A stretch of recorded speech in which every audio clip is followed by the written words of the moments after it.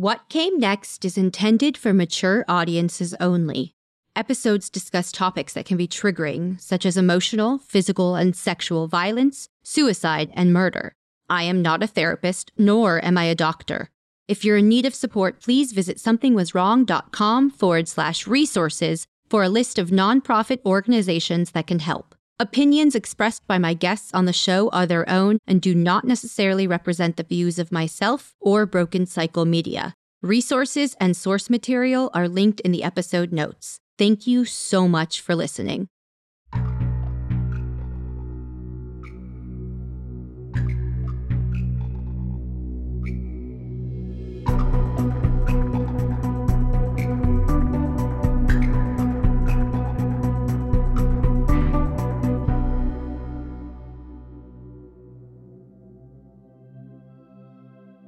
Jimanekia Eborn is a survivor, advocate, and mental health professional whose expertise focuses on healing from trauma and sexual assault. Despite experiencing great loss and grief as early as she can remember, she has also always been a loving force to be reckoned with. Thus, she utilizes her own heartbreaking grief and experiences and her status as a co-victim of murder to advocate for victims from marginalized communities and beyond. We are so grateful she joined us today to discuss all that came and still comes next in her journey. My name is Jimanekia Eborn. Some folks know me as the Trauma Queen. I always like to share, I'm going to say a few hard things. So if you need to take a break, if you need to take a breather, please take care of yourself. I've always said that I am a child of trauma. My mother was murdered in front of me when I was 1 by my sperm donor. It was around Christmas time, which definitely changed Christmas for a lot of my family and the structures of it. From there, I was raised by my grandparents, who are her parents. They were always so loving and caring. They were firm, but also I knew that I was always loved. They have always told me about my mother, and as I got older, they shared more information with me around that. Because of the way that she was murdered, and not she was killed, she was assaulted and she was murdered. I think that that's also something to very much define. It was purposeful. It was vengeful. I have always had strong women around me. Both of my aunts and my grandmother who raised me, who I call mom, their life wasn't easy. They not only had lost my mother, they also had lost their eldest sister who died of lupus years before. So they have already dealt with loss. Technically, I was everyone's first child in this situation because everyone had a hand in raising me. And I believe that I've taken such interesting components from each of my aunts and from my grandmother. I learned to read really early. I used to say like I was a nosy child. Nope, we've upgraded that language. If you were called nosy, we're just going to call you inquisitive, honey. So I've been an inquisitive person. I was always reading and wanting to know more. There had to be more existing than just what I knew. And I think that that has always contributed to who I am, is always being like, other people have gone through things. And I want to know what that looks like. I want to know how they experience it. I have the biggest cheerleaders in my corner. I think about this often. I hope that other people are as loved and taken care of as I am. My family loves me. Do they always get me? No. But it's interesting the ways that they do show up. I recently lost my grandfather who raised me. They left me in charge of a lot of things. And I'm like, I'm the eldest grandchild, but you got some children here. For him to see me, even being the youngest technically child since I was adopted by them, and going, you are the one that can do this. That's a powerful thing that I think continues to show up in all of my relationships. That is in my friendships. I have had some of my closest friends since I was 12, and some of them even younger, and they see me, they call me out on my bullshit, and they love me. They force me to slow down and celebrate things. Community is so important, and it's not easy. I think that is something that we have to constantly build. And sometimes you bring people in, you got to remove them. That's also okay. But I am who I am because of everyone that I allow to be around me, that loves me and pushes me and reminds me that every day is a new day to get through something else. Honestly, I feel like my family and my friends are just like, she just beats to her own drum. She wants to learn. She wants to do things. So I started out as a criminal justice major. Because of what happened to her, and because I grew up a Law and Order SVU child, I wanted to be a detective because I thought that was the only way that I could show up to help people. But fun fact, it wasn't. And I learned so much in that program. But when I was 21, I was raped. And I always like to say that I have been raped once that I can truly account for. Have I been assaulted more times than I can account for? Rape changes everything. It can change your entire life. It changes the way you see things, the way you talk to people, the way you love, the way you heal, the way you don't heal, all of those things. I ended up getting kicked out of school because I couldn't function. I needed to get kicked out because that was the only way I was going to leave. And this is the tricky part. I then became a rape crisis counselor. I was the person that you saw in the hospital that was there to hold your hand after you were brought in and you were receiving your SART kit. It was volunteer work. It was the most humbling thing I ever did. At that point in my life, I said, oh, this is what I want to do. So I ended up going to school for marriage and family therapy. I found a program that was a master's in health psychology. And the reason I chose health psychology is because when trauma happens to us, it isn't just a one thing. It affects our health. It affects the way we show up. It affects different illnesses that show up in our bodies. It affects pain in our bodies. It's mental, it's physical, it's all of these things. So that is why I chose to finish my master's in that. But also I have completed an alternative degree in alternative medicine. I have studied law because I want to be able to argue back and forth with people and be accurate. I did go back and study more criminal justice. I studied rape investigation. I'm constantly learning and growing because the information is readily available, as well as the research is finally coming through. It takes so long to do research. And so for me, I go, do I actually need to go and take this test? Do I actually want to be under this governing body? And for me, the answer was no. I am not a licensed therapist, and I will tell you why. I chose to not become licensed because I feel like I work with such a unique population of humans that I don't want someone else's ideals and thoughts to stop the way that I am able to support them. Licensing for me wasn't something that I seeked out. What I did do instead was I took a step back and I looked at who I was and the work that I wanted to do to help other people. I continued trying to figure out how I could show up for people. So that's when I found sex ed around 28 years old. I'm a late bloomer in the game, but I was able to go, oh, I see everyone talking about all these fun things, the condoms, the lubes, the sex toys, the orgasms. But what about the large populations of humans that have been assaulted that can't even get there? And I was like, there's a few people talking about it, but I don't think that they have my perspective of life and all of my information to be able to create something. I wanted to do something that wasn't just talking at people. I wanted to talk to people. So I created a podcast called Trauma Queen, which is cute that people now call me the Trauma Queen. Like I said, I got into sex ed. And so for me, I'm a jump in. Let me find all the education. Let me take all the classes. And so I found all of these sex ed conferences. Fun fact, most sex ed conferences have either contests or scholarships. Use them. Apply, because things are expensive. Traveling's expensive, hotels. So I applied to everyone. I did scholarships. I also went to something called Sex Geek Summer Camp. I went to speaking retreats. I did all kinds of things to figure out who I was becoming and how I wanted to curate it. I have always believed that storytelling and sharing is such a beautiful way to support individuals. So I had different people talking about different things. There were survivors, there were partners of survivors. There's different avenues. There's different ways that survivorship looks.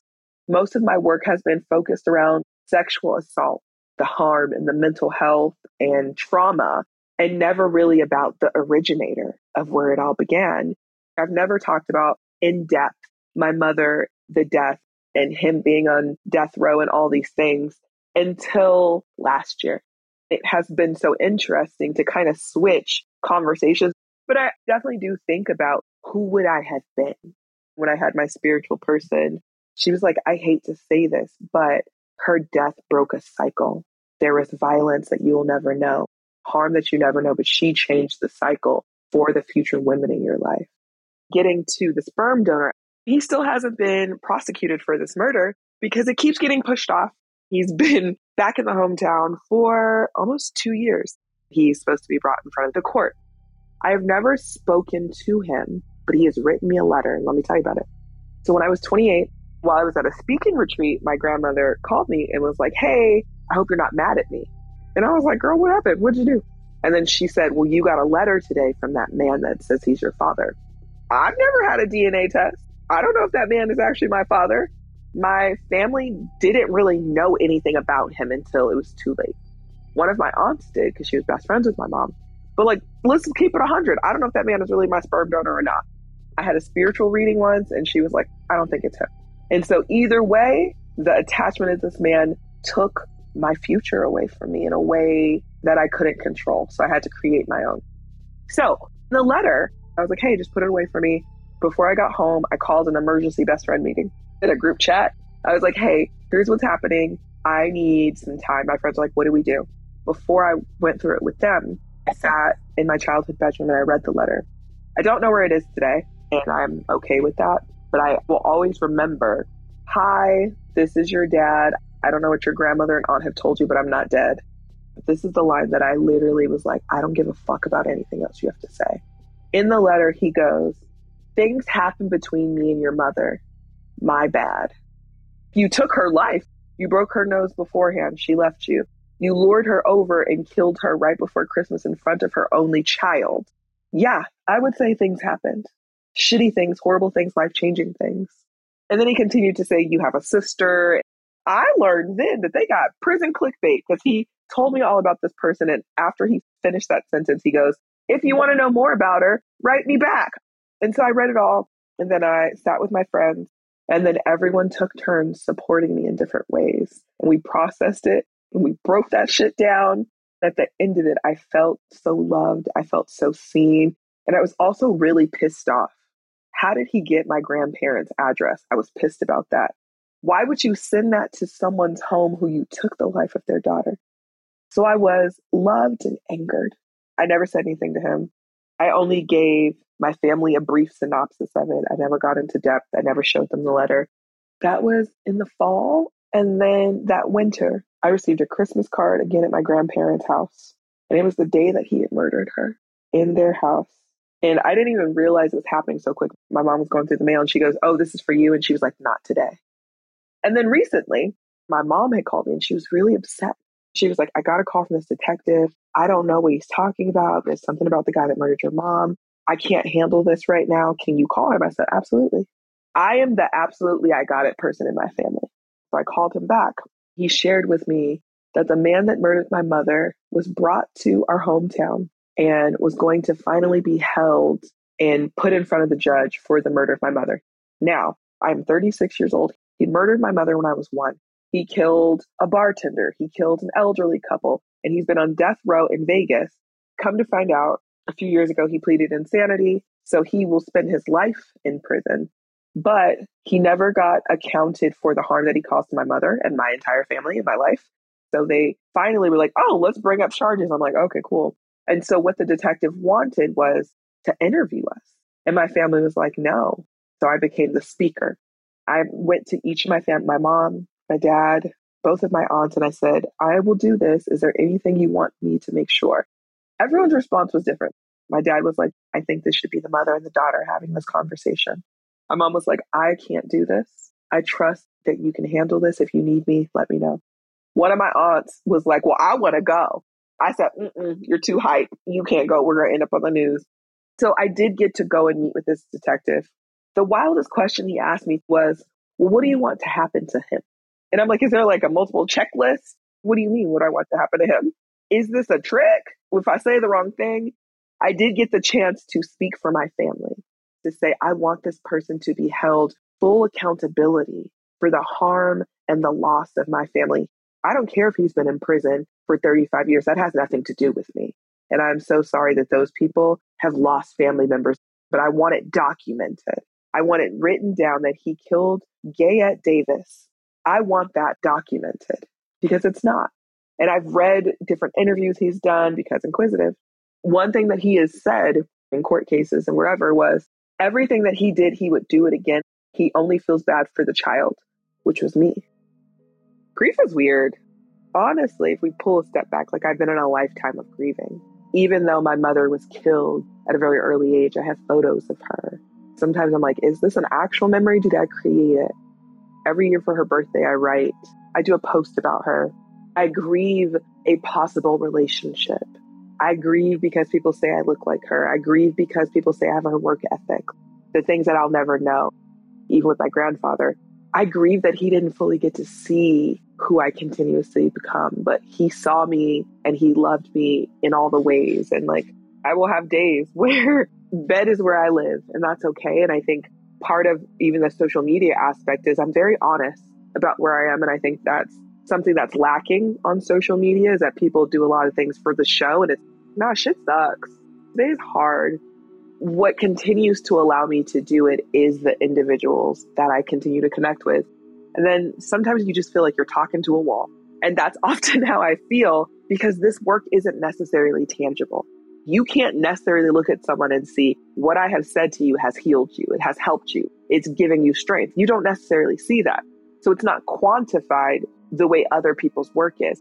But I just came back from this conference and I figured out what I needed, and it wasn't going to talks. It was sitting and experiencing the people. It was sitting with my friends. It was getting massages every day. And to have numerous people that I've never seen in my life, for them to tell me that I saved their lives, that I helped them, that they admire me, that they follow my work, that they appreciate me. That is something that I can never get over. And I think that is the biggest gift that allows me to keep going, knowing that, yes, have I had shitty things happen in my life? Absolutely. But to know that me sharing the shitty things and how I navigated it, how I always put honesty first. Like, you will see me sometimes say, I'm not having a great day. Today I slept most of the day because of all the travel I've done. And I could have pushed through, but I was like, hey, body, I'm going to listen to you. We're going to go back to sleep. And so I think being very aware at this point in my mid-30s has allowed me to continue to do these things, but also the awareness that I can look outside of myself. That has also been really helpful. Although the topics both of our shows cover may be grave, I am very excited to share about Inhuman Podcast. The goal of Inhuman's hosts, Andrea and Haley, is to humanize the victims of true crime and to highlight the facets of the cases that are often overlooked. They often share missing persons and unsolved crime cases to help bring awareness. Haley and Andrea are passionate about sharing victim and survivor stories, especially lesser-known cases that you may not have yet heard of. Inhuman covers 2 new true crime cases weekly and presents a new case with each episode. New episodes of Inhuman are released every Monday and Thursday and are available on all podcast platforms. Be sure to search for and subscribe to Inhuman Podcast on Spotify, Apple Podcasts, Amazon Music, or wherever you like to listen. You can also find them on TikTok and Instagram at inhuman_podcast, or check out their website, inhumanpodcast.com. If you could share in any depth that you choose, what kind of healing modalities really worked for you, and any insight you could possibly share in terms of finding the right one for people? Honestly, I think trial and error. If you know you don't want to talk, then don't do talk therapy. Because everyone's always like, you should do talk therapy. That doesn't work for everyone. And then I also want to give people permission out the gate. If you do talk therapy and you like it, but you don't like that person, fire them. You can break up with them. It's okay. Do not feel like you need to stay with a therapist just because you signed up with them. I will be honest with you. I went spiritual first. I found someone that taught me how to meditate. We did card readings and I did the woo. I crystalled and I did all these things that felt good for me to be able to feel like I got back into my body. I love somatic therapy. I haven't done a lot of it in practice, but I love the way that it works for people. Because think about this. Talk therapy is great. We're also getting it out. We are sharing it. But the harm that happened to us is predominantly often in our bodies. And so somatic therapy, it connects with movement and release and breathing techniques. I'm an herbalist. I look into different herbs. This is the extreme that for sure is not for everyone. 10-day silent retreats. I have done it twice. I will do it again. It is really hard because you have to sit with yourself. You are meditating the whole time. You take a vow of silence, and then until the end of that 10 days, you don't speak to anyone. And it really forces you to sit in all the ways that you distract yourself. It was years into somatic work, talk therapy, the crystals, the meditations before I got there to be able to do it. But 10-day silent retreats, Vipassana, they're free. You can donate whatever you would like at the end. You are fed, you are housed, you are forced to be within yourself. And for me, that was really good because I would be so busy doing so many things and avoiding it. I wish that we all knew that we were where we were supposed to be and that we didn't have to move faster for someone else. No one can tell you where you should be, where you could go. You're allowed to rest and figure that shit out on your own time. It's also okay to fluctuate in being able to do things and not. Be honest with yourself. Do you need to be around people? Do you not need to be around people? Do you need to sleep more? Do you need to stretch? Do you need nature? I think that we look so often to what other people are doing. We're not listening to ourselves when our bodies are already telling us what we need. Allow yourself to slow down. And if you don't know, that's okay. You don't always have all the answers all the time. We're constantly growing every day, but at least lean into whatever community you do have, whatever trust you do have, regardless if this is people in your physical life or digital life. Because I know there are so many people that survive because of message boards and video games and social media in general. That's okay. So I just want folks to know that whatever they need right now, if it's to take a gym class, if it's to cook, if it's to sleep, that's okay because you are doing what you need to do right now. Self-care versus self-soothing. I feel like people think self-care is like going to the spa, going to get your hair done. Cool, this is self-care. When really it's like, how do you survive? If that's feeding yourself, taking your medication, maybe it is getting massages because you have pain, whatever you need to do to survive. And then there's the self-soothing things. Those are the things that allow different types of healing. And you need both of these things to survive.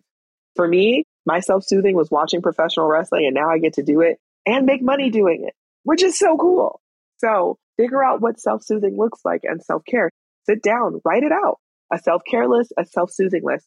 You will notice that some of the things you do overlap and you will notice new things about yourself. I've never had anyone do that assignment and they go, oh, I knew all this.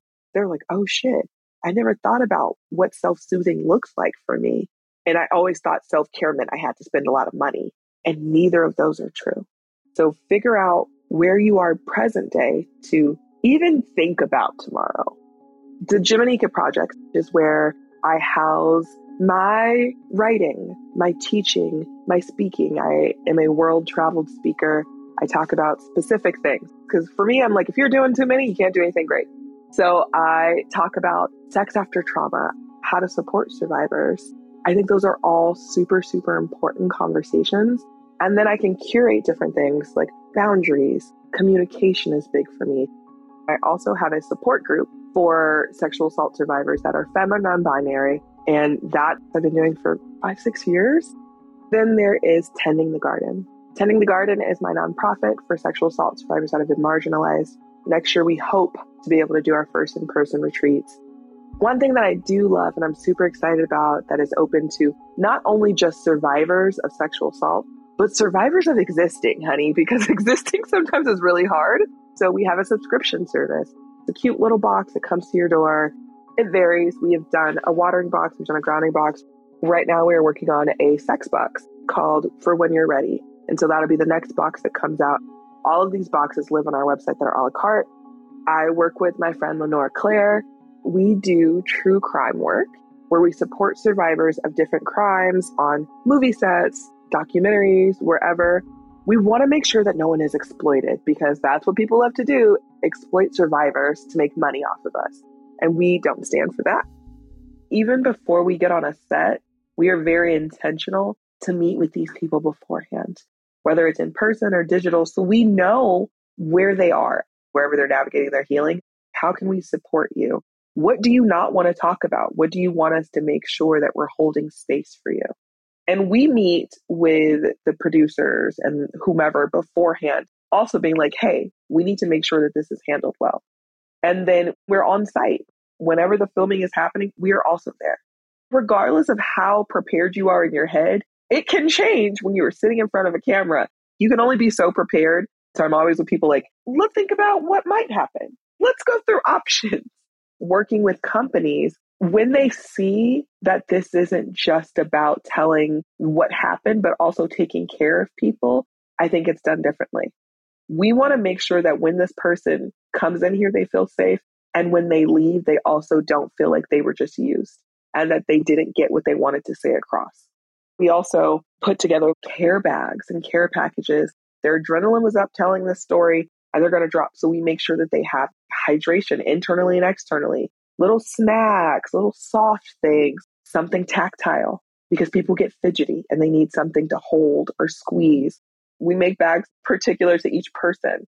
Whatever feels good for that person, having it next to them, even having them know that one of us is right outside or we are watching, creating a safety signal has been really helpful. We make sure that they also know that we are here for whatever they need after, because until whatever they create comes out, they might feel anxious. And then we are going to check in with you again when whatever is created comes out, because then it's real again. There's one thing to film and create something, right? But then the day that it drops, that's a whole nother thing. Oh shit, am I vulnerable? Who's going to think what? Who's going to try to tell me that I did this thing wrong? Because that's what the consumption tells you is you could have got out of this. This isn't a crossword puzzle that you need to solve. You don't need to break down everyone's story. You are not a detective. You don't need to go, well, this is what I think. We don't need a devil's advocate. The devil can handle it themselves. I don't care what you feel. I don't care what you think. This is someone's real life. And so within the same work, we want to make sure that no one forgets that these are people's real lives. I feel like TikTok has really changed the way people create content and the way that people consume content. I feel like sometimes people feel pressured to share more than they're ready to because they want to keep up. They want to make sure that people consume them. Some survivors, they're like, I've been through some shit. I got bills. How do I make it? Let me tell my story. Let me travel and do these things. And that's fine. I want people to also know that other people just do it as their healing option. The only thing that I want people to do is to only share what they feel comfortable actually sharing versus what they think they should be sharing. Everyone does survivorship differently. Some people go and they speak, and this is how they make their money. If we're being honest, we do use what has happened to us to allow us to survive. We do things that share it, but I think there's a way to do it. We saw Dahmer. We know what happened, and it is awful. We don't need 6,000 movies that keep telling us the same thing when we're not focusing on the people that have survived it or the ways that these people have been affected. We all consume true crime every day, and there's different levels of it. If you're scrolling through social media, we are hit with it every day. And I think you have a choice. It's how do you consume it? Are you consuming it as, I want to know more about this person. I want to know where they are. It's such an interesting, unique story that I've never heard. But are you consuming it because you are distracted from your own life? Be mindful in all parts of your life. What is the purpose that you are consuming this information? I used to watch so many things. And now I'm like, you know what? I just don't have it in me, because all I can think about is, what about the family of these people that have been taken? What about the people that have to see this every day and see multiple movies, people acting out people in their lives being killed? That's shitty. I just want people to think about that. There's someone on the other side of it. There's someone's. These are the lives we have to live with. We don't just get to turn Netflix and Hulu off. I think that the way that people consume, and the fact that Dahmer has fans, someone compared me to Dexter. Someone was like, oh my God, have you ever seen the television show Dexter? If you murdered people, I would totally understand because you're just like Dexter. And I'm like, what? I don't think you should say that out loud to people. If I killed people, you'd be okay with it because I've had a past. That was a pretty wild statement. I just want people to think about how they consume us, because true crime is consuming other people's lives. So please just be mindful. Something that we say in sex ed is you want to make sure you leave the campground cleaner than when you were there. Don't come and fuck up and be wild and try to solve all these crimes of all these people that you're listening to on this podcast, but truly hear what we are sharing, where we've been, where we're going, and what we are creating to share into the world. I think that is such an important piece. I also co-own an intimacy coordination company where we focus on supporting marginalized folks We are for everyone, but we want to make sure that the education that you are all getting is very well rounded. And the cool part about us is most of our entire program is online, which no one else does. You will have to do an in-person with us for some parts of the training, but it's very minimal. And the latest job, it is one of my dream jobs. I now work in professional wrestling as a mental health liaison. I am under the medical department and I work for All Elite Wrestling, also known as AEW, where I get to support all of the wrestlers and the entire staff, myself and this amazing co-person that I get to work with, Dr. David Reese. I'm not getting hit with anything, but my brain works in a way that shows up for these individuals. And I think that is always such a gift. So those are the things I'm doing right now. Are there probably more? Yeah, but that's what I can remember. You can find my work at traumaqueen.love. Yes, it is love. And if you want to find out more about Tending the Garden, that's tendingthegarden.love. You can also follow the social media accounts, tendingthegarden.SAS for Tending the Garden for Sexual Assault Survivors. That's on Instagram. And if you are looking for me, I am Jimanekia, Jimanekia, on all social media platforms. I will tell you, Instagram is more educational. Twitter is more of my anger and wrestling conversations, arguing and sharing information. Thank you so much for your time. I think your insight is so poignant and necessary. Thank you. I think you ask cool questions. I like questions that people don't ask me.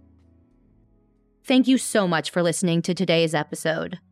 Next week on What Came Next. There's still things I do today that I have to remind myself I'm a 40-year-old woman with my own family, and no one's going to ridicule me for being lazy or not doing a good job. And so it's those type of everyday normal things that are permeated by decades of ridicule, control, and scrutiny.